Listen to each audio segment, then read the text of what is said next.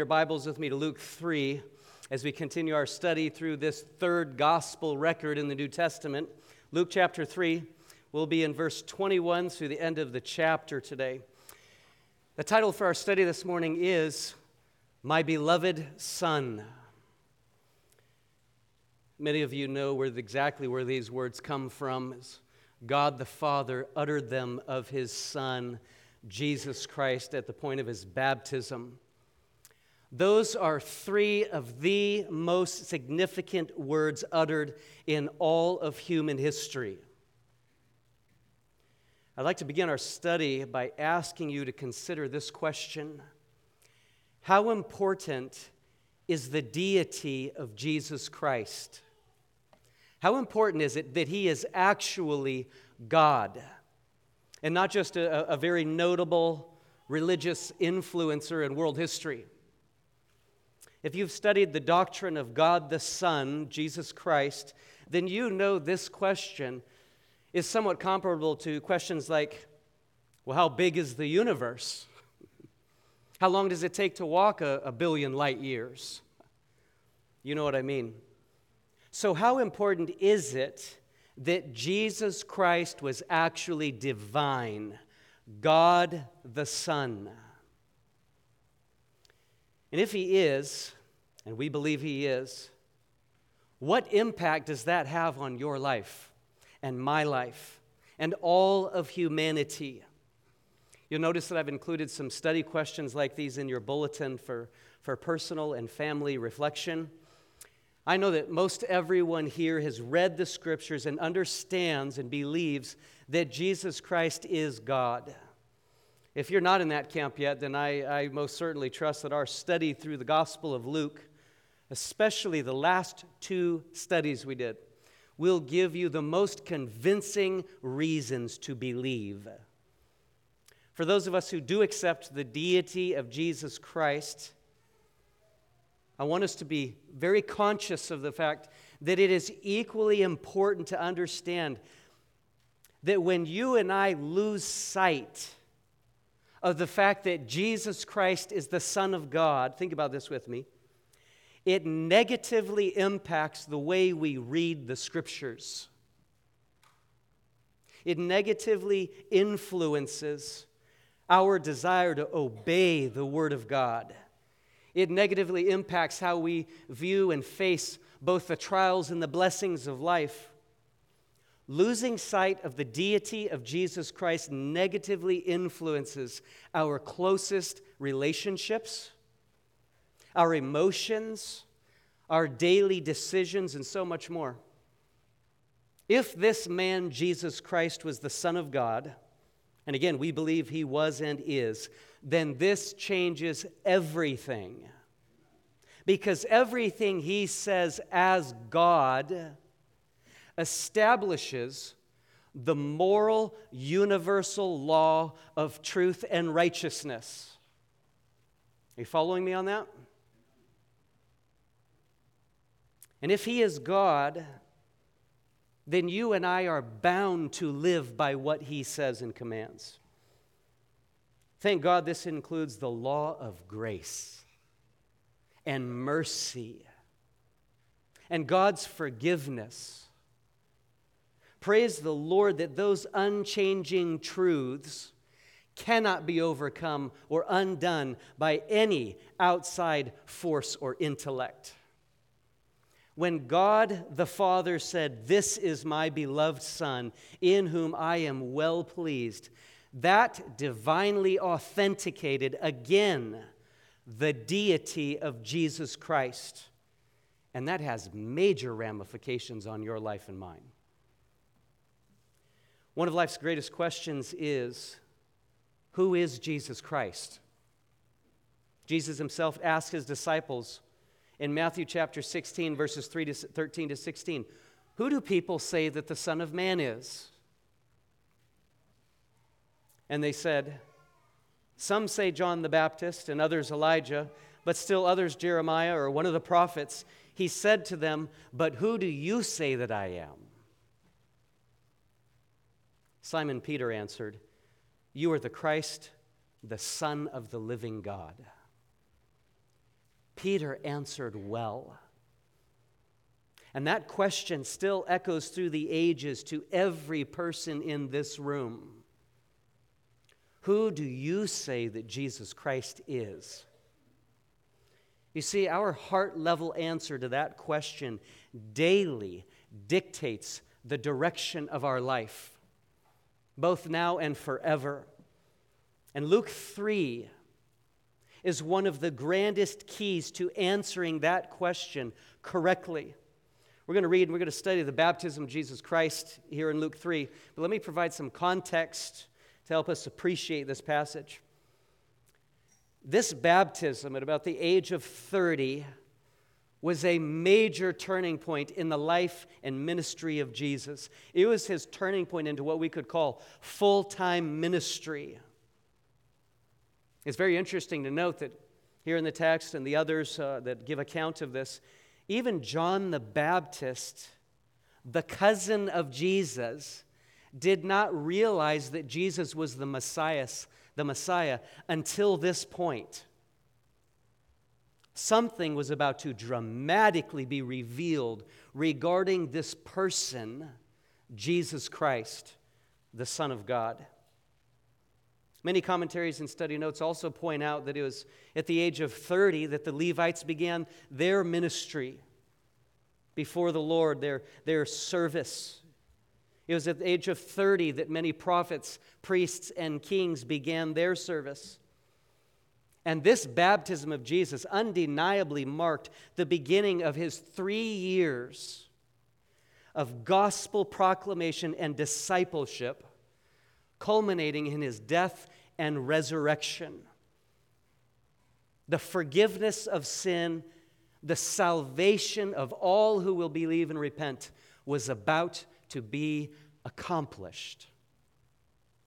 I secondly want us to note that Jesus' baptism fulfilled John the Baptist's prophecy that the Messiah would soon arrive and that the kingdom of heaven was at hand. We looked at this last week. And of course, John's prophetic ministry reached back hundreds of years and fulfilled the Old Testament prophecies about him as the forerunner of the Messiah. This sequence, spanning hundreds of years, is virtually a mathematical impossibility. These prophecies fulfilled are incredible. Third, observe that Jesus' baptism affirmed John's message of repentance, turning from sin. Now, of course, Jesus did not need to turn from sin. Why? He was sinless. This is what made him the sufficient, spotless, substitutionary Lamb of God, the one who paid the penalty, the only one who could pay the penalty for our sins. Jesus' baptism affirmed John's message that people must repent to prepare their heart to receive him, the Messiah, the long-awaited one. We looked at this vital preparing of the heart last week. Without repentance, there can be no remission of sins. Without repentance, there cannot be sanctification, spiritual growth. So these thoughts in mind, follow along as I read our text for today, beginning in verse 21. Luke chapter 3, verse 21. Now when all the people were baptized, Jesus was also baptized. And while he was praying, heaven was opened, and the Holy Spirit descended upon him in bodily form like a dove. And a voice came out of heaven, "You are my beloved Son, in you I am well pleased." Now this is where we're going to spend the majority of our time this morning, but we also want to read, respect, and appreciate the genealogy given in the rest of the chapter. What's interesting about Luke's genealogy is that it contrasts Matthew's. While both of them affirm that Jesus, the Messiah, fulfills the prophetic ancestry, Matthew's record records and runs from Adam through Christ, It records forward from Adam through Christ and follows Mary's ancestry. While Luke's genealogy runs backward from Joseph, Jesus' assumed father, his earthly father, it runs all the way backward to Adam and to God, affirming that Jesus is both Son of Man and Son of God. You'll see this at the end of the chapter. So let's keep reading. Verse 23. It says, when he began his ministry, Jesus himself was about 30 years of age, being, as was supposed, the son of Joseph, the son of Eli, the son of Mattat, the son of Levi, the son of Melchi, the son of Jannai, the son of Joseph, the son of Mattathias, the son of Amos, the son of Nahum, the son of Hesli, the son of Negai, the son of Maath, the son of Mattathias, the son of Semain, the son of Josek, the son of Joda, the son of Joanan, the son of Risa, the son of Zerubbabel, and the son of Shealtiel, the son of Neri, the son of Melchi, the son of Adai, the son of Kosam, the son of Elmadam, the son of the son of Joshua, the son of Eleazar, the son of Joram, the son of Mathat, the son of Levi, the son of Simeon, the son of Judah, the son of Joseph, the son of Jonam, the son of Eliakim, the son of Meliah, the son of Mena, the son of Mattatha, the son of Nathan, the son of David, the son of Jesse, the son of Obed, the son of Boaz, the son of Salmon, the son of Nashon, the son of Aminadab, the son of Admin, the son of Ram, the son of Hezron, the son of Perez, the son of Judah, the son of Jacob, the son of Isaac, the son of Abraham, the son of Terah, the son of Nahor, the son of Serug, the son of Ru, the son of Peleg, the son of Heber, the son of Shelah, the son of Canaan, the son of Arphaxad, the son of Shem, the son of Noah, the son of Lamech, the son of Methuselah, the son of Enoch, the son of Jared, the son of Mahalalel, the son of Canaan, the son of Enosh, the son of Seth, the son of Adam, the Son of God. Let's pray, and then we'll ponder the magnificence of what we just read. Heavenly Father, right away, just at the reading of your word, we stand in awe. As we contemplate the divine heavenly authentication of Jesus Christ, born of Mary, born of the Spirit of God, as we consider him again authenticated as the Son of God, we are compelled to kneel before you in our hearts, to be in awe and wonder of you. Lord, cause us to surrender to the majesty of who is speaking to us in this word. We know that what you say is for your perfect glory and for our blessing. So we do afresh humble ourselves before you, knowing that your word is truth and it is good. Speak to us now, we pray in Jesus' name. Amen. Well, the baptism of Jesus is so notable that all four Gospels record it. Each sees it from a somewhat unique and yet affirming perspective. So let's read the other three accounts to give us a well-rounded picture, as much as possible, a well-rounded picture of not just the baptism of Jesus Christ, but the deity of him. So turn with me in your Bibles, if you would, to Matthew chapter 3. Matthew chapter 3, verses 13 through 17. It says, Then Jesus arrived from Galilee at the Jordan, coming to John to be baptized by him. But John tried to prevent him, saying, I have need to be baptized by you, and do you come to me? But Jesus answering said to him, Permit it at this time. For in this way it is fitting for us to fulfill all righteousness. I'll just interject real quick. We don't have time to get into that, but if you'd like a good study, go study that sentence. What did Jesus mean by those words? It continues to say, then he permitted him. And after being baptized, Jesus came up immediately from the water, and behold, the heavens were opened, and he saw the Spirit of God descending as a dove and lighting on him. And behold, a voice out of the heavens said, "This is my beloved Son, in whom I am well pleased." Now turn to Mark chapter 1. We'll begin reading in verses 9 through 11. Mark 1.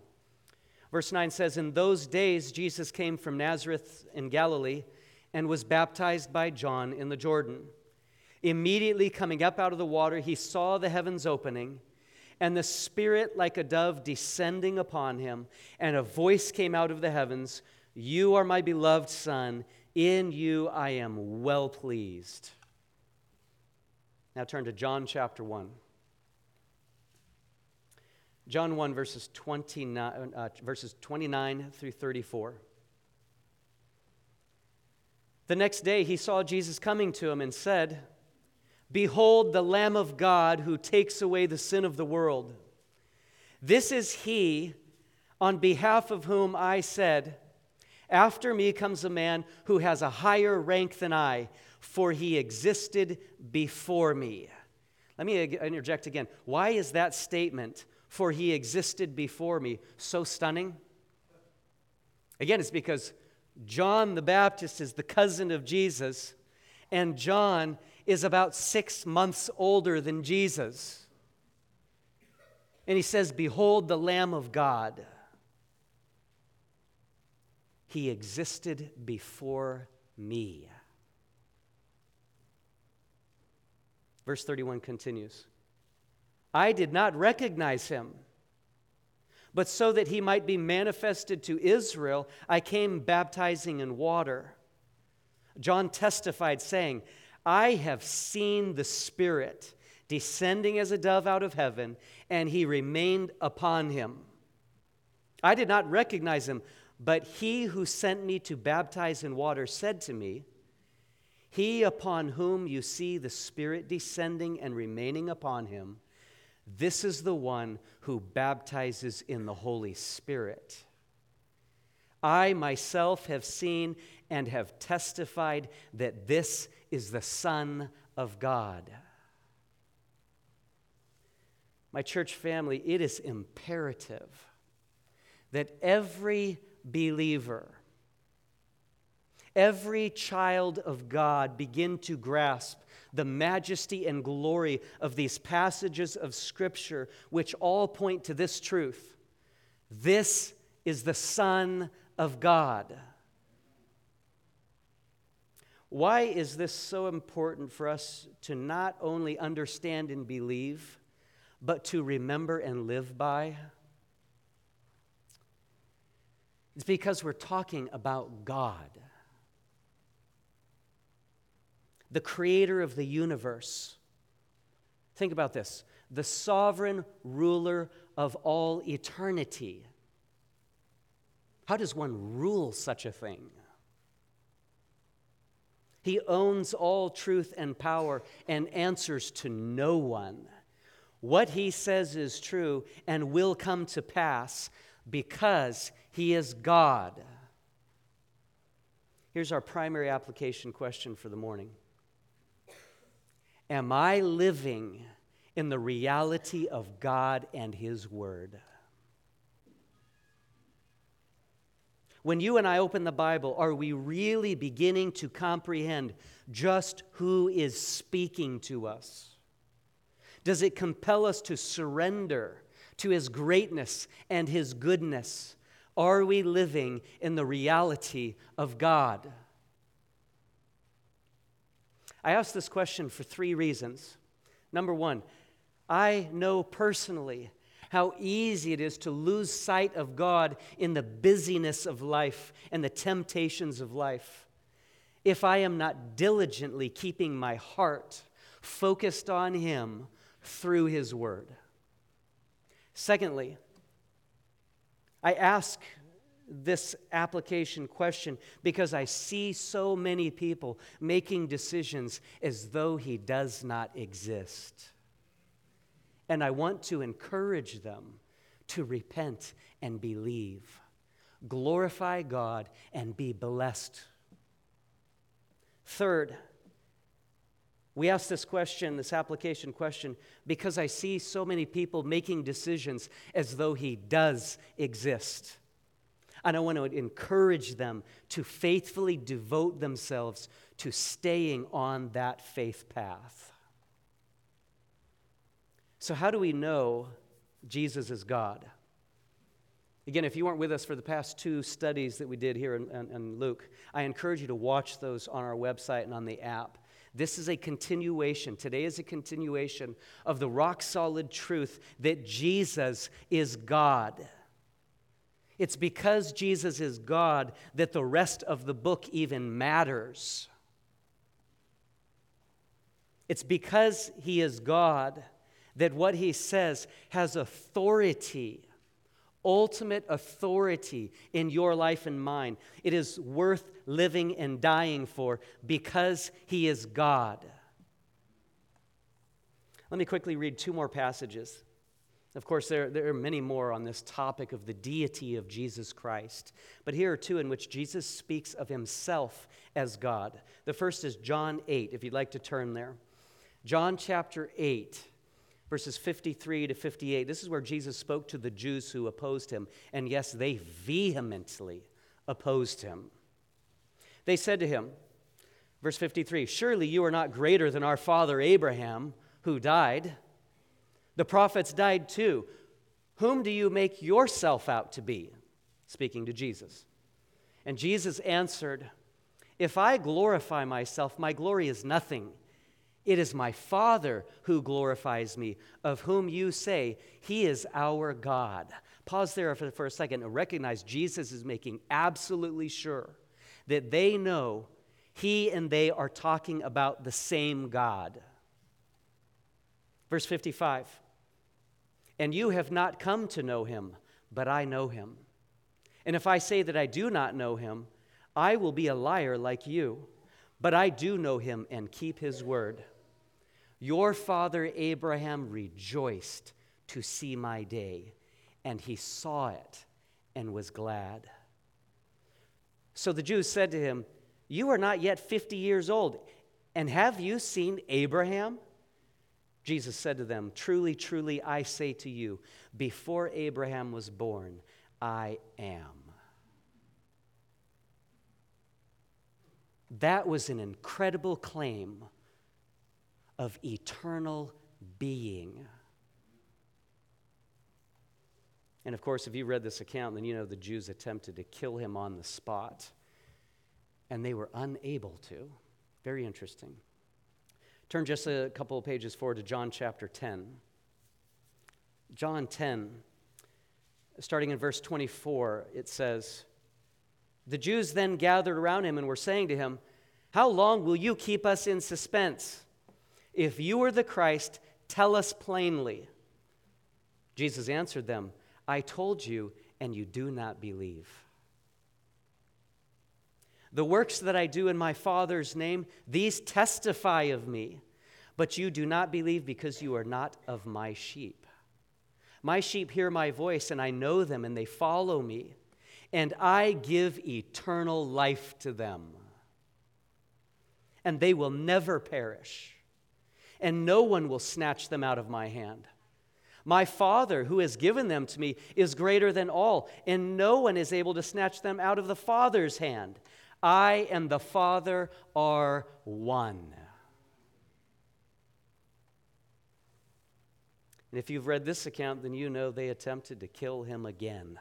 They picked up large stones to stone him to death, and for some reason they were unable.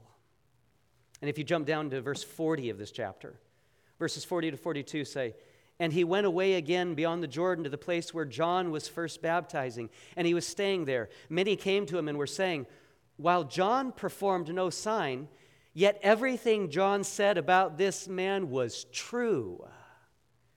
Many believed in him there." The entire purpose of our study today is to be adamantly reminded that Jesus is God. Everything we have studied thus far in these first 3 chapters of Luke affirms this truth over and over again. What did Luke say his goal was for even writing this entire epistle, this gospel record? All 24 chapters, what was the purpose of writing them? It was to know the exact truth. Chapter 1, verse 4. And that exact truth revolved primarily around who Jesus was and is. For starters, if Jesus is the Son of God, and yes, we believe he is, what does that mean about every word he spoke in these 4 gospel accounts? It means they're the Word of God. All of the truth claims and all of the commands are the Word of God. You see, this is where it gets very, very personal. Jesus didn't just speak the word to his disciples and all those who would hear him at his time. No, his word was eternal and universal. It was spoken for you and for me. His disciples were commissioned to take his message, the gospel of Jesus Christ, the good news of Jesus Christ. They were commissioned to take it to the ends of the earth, to every tribe and tongue. We've addressed the Great Commission multiple times over the past couple months in our studies. Jesus spoke to all of humanity, and in particular, he spoke truth claims and commands. This is what we must believe, and this is what we must do. And why are you and I absolutely compelled to believe and obey? It's because the Son of God is speaking. The Word of God is God because he speaks perfectly of himself.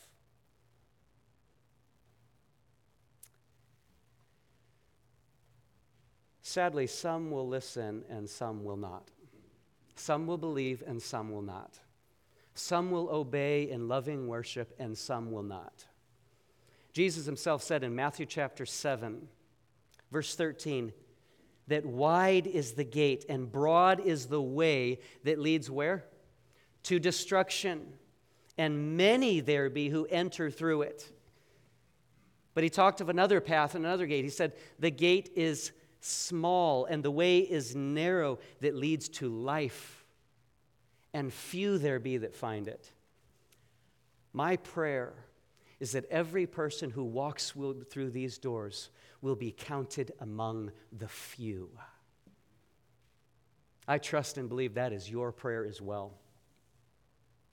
But every person must decide for themselves whether they will listen to the words of Jesus Christ, the Son of God.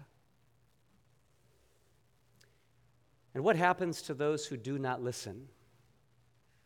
We looked briefly at this in the verses prior just last week. It says, like a tree where the axe is already laying at the root, they will be cut down and thrown into an unquenchable fire. Chapter 3, verses 9 and 17. Do you believe that?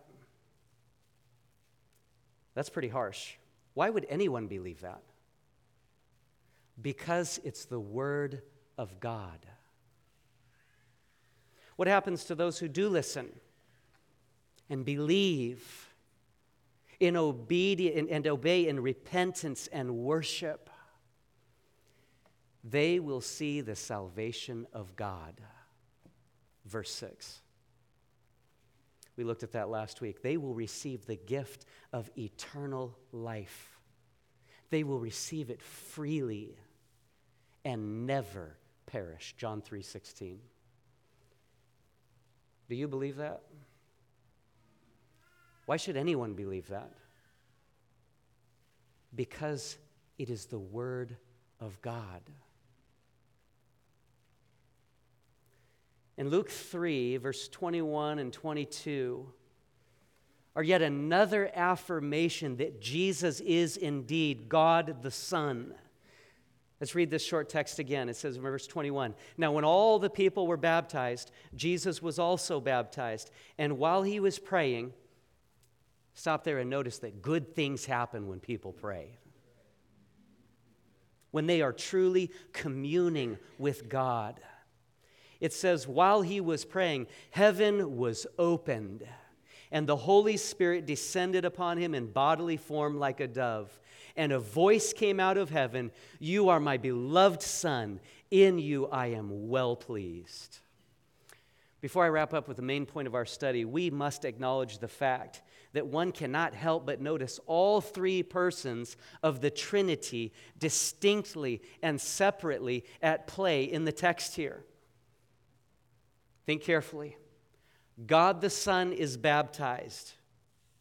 God the Holy Spirit descends upon him. And God the Father speaks his loving approval from heaven. This passage defeats many false theories surrounding the nature of the Father, Son, and Holy Spirit. We don't have time to get into them, but if you have questions about the nature and the work of the Trinity, the triune God, then Enrico will be out in the foyer right after the service. You can chat with him. Kidding, but not kidding. He'll be happy to chat with you on this. I would be happy. Any of the elders would be happy to open the Word of God with you so you can see the importance and the wonder and the ramifications of God the Father, God the Son, and God the Holy Spirit. We've got a number of systematic theology textbooks you could dig into. The reason that I have to touch on the Trinity is because the triune nature of God as three distinct persons has major implications on humanity. Not only that the Father, think about this, not only that the Father continued to reign in heaven when he in the Son came to earth, but also that he in the Spirit continues to presently dwell in us. We who believe, we who are the temple of God. Even though God the Son is now in heaven, sitting at the right hand of God the Father, interceding on our behalf. You see, the special presence of God in all these places gives a profound nearness simultaneous to his sovereign universal reign. Both of which the believer identifies with, finds courage and consolation in, and is assured that God is personally omnipresent. Isn't that an incredible thought? God is not just out there, he is in me, and he is in you who repent and believe. He reigns on high. How great is our God? But in wrapping up, observe here in these two verses, the heaven was opened. Can you imagine that sight? I mean, how do we even begin? I've said it 100 times. When I get to heaven, this is another one of those video replay scenes I'd love to watch. From the view of earth, heaven opened. Secondly, it says the Spirit of God descended upon Jesus in bodily form. That means they could see the Spirit of God in some observable form. Exactly what it was like, we do not know. But it flew down from heaven like a dove, and once it lighted upon Jesus Christ, the voice of God the Father was heard coming from out of heaven and saying, "This is my beloved Son. In you I am well pleased." Friends, that's how you know Jesus Christ is God the Son. Beloved and well-pleasing in the sight of God the Father. The question then is this: are you and I living in the reality of God and his Word? In the closing statement of his summary on this Lucan text, Darrell Bock says in his commentary, "The testimony of heaven is that Jesus is the beloved Son. When God speaks, the reader is to listen." Let's pray.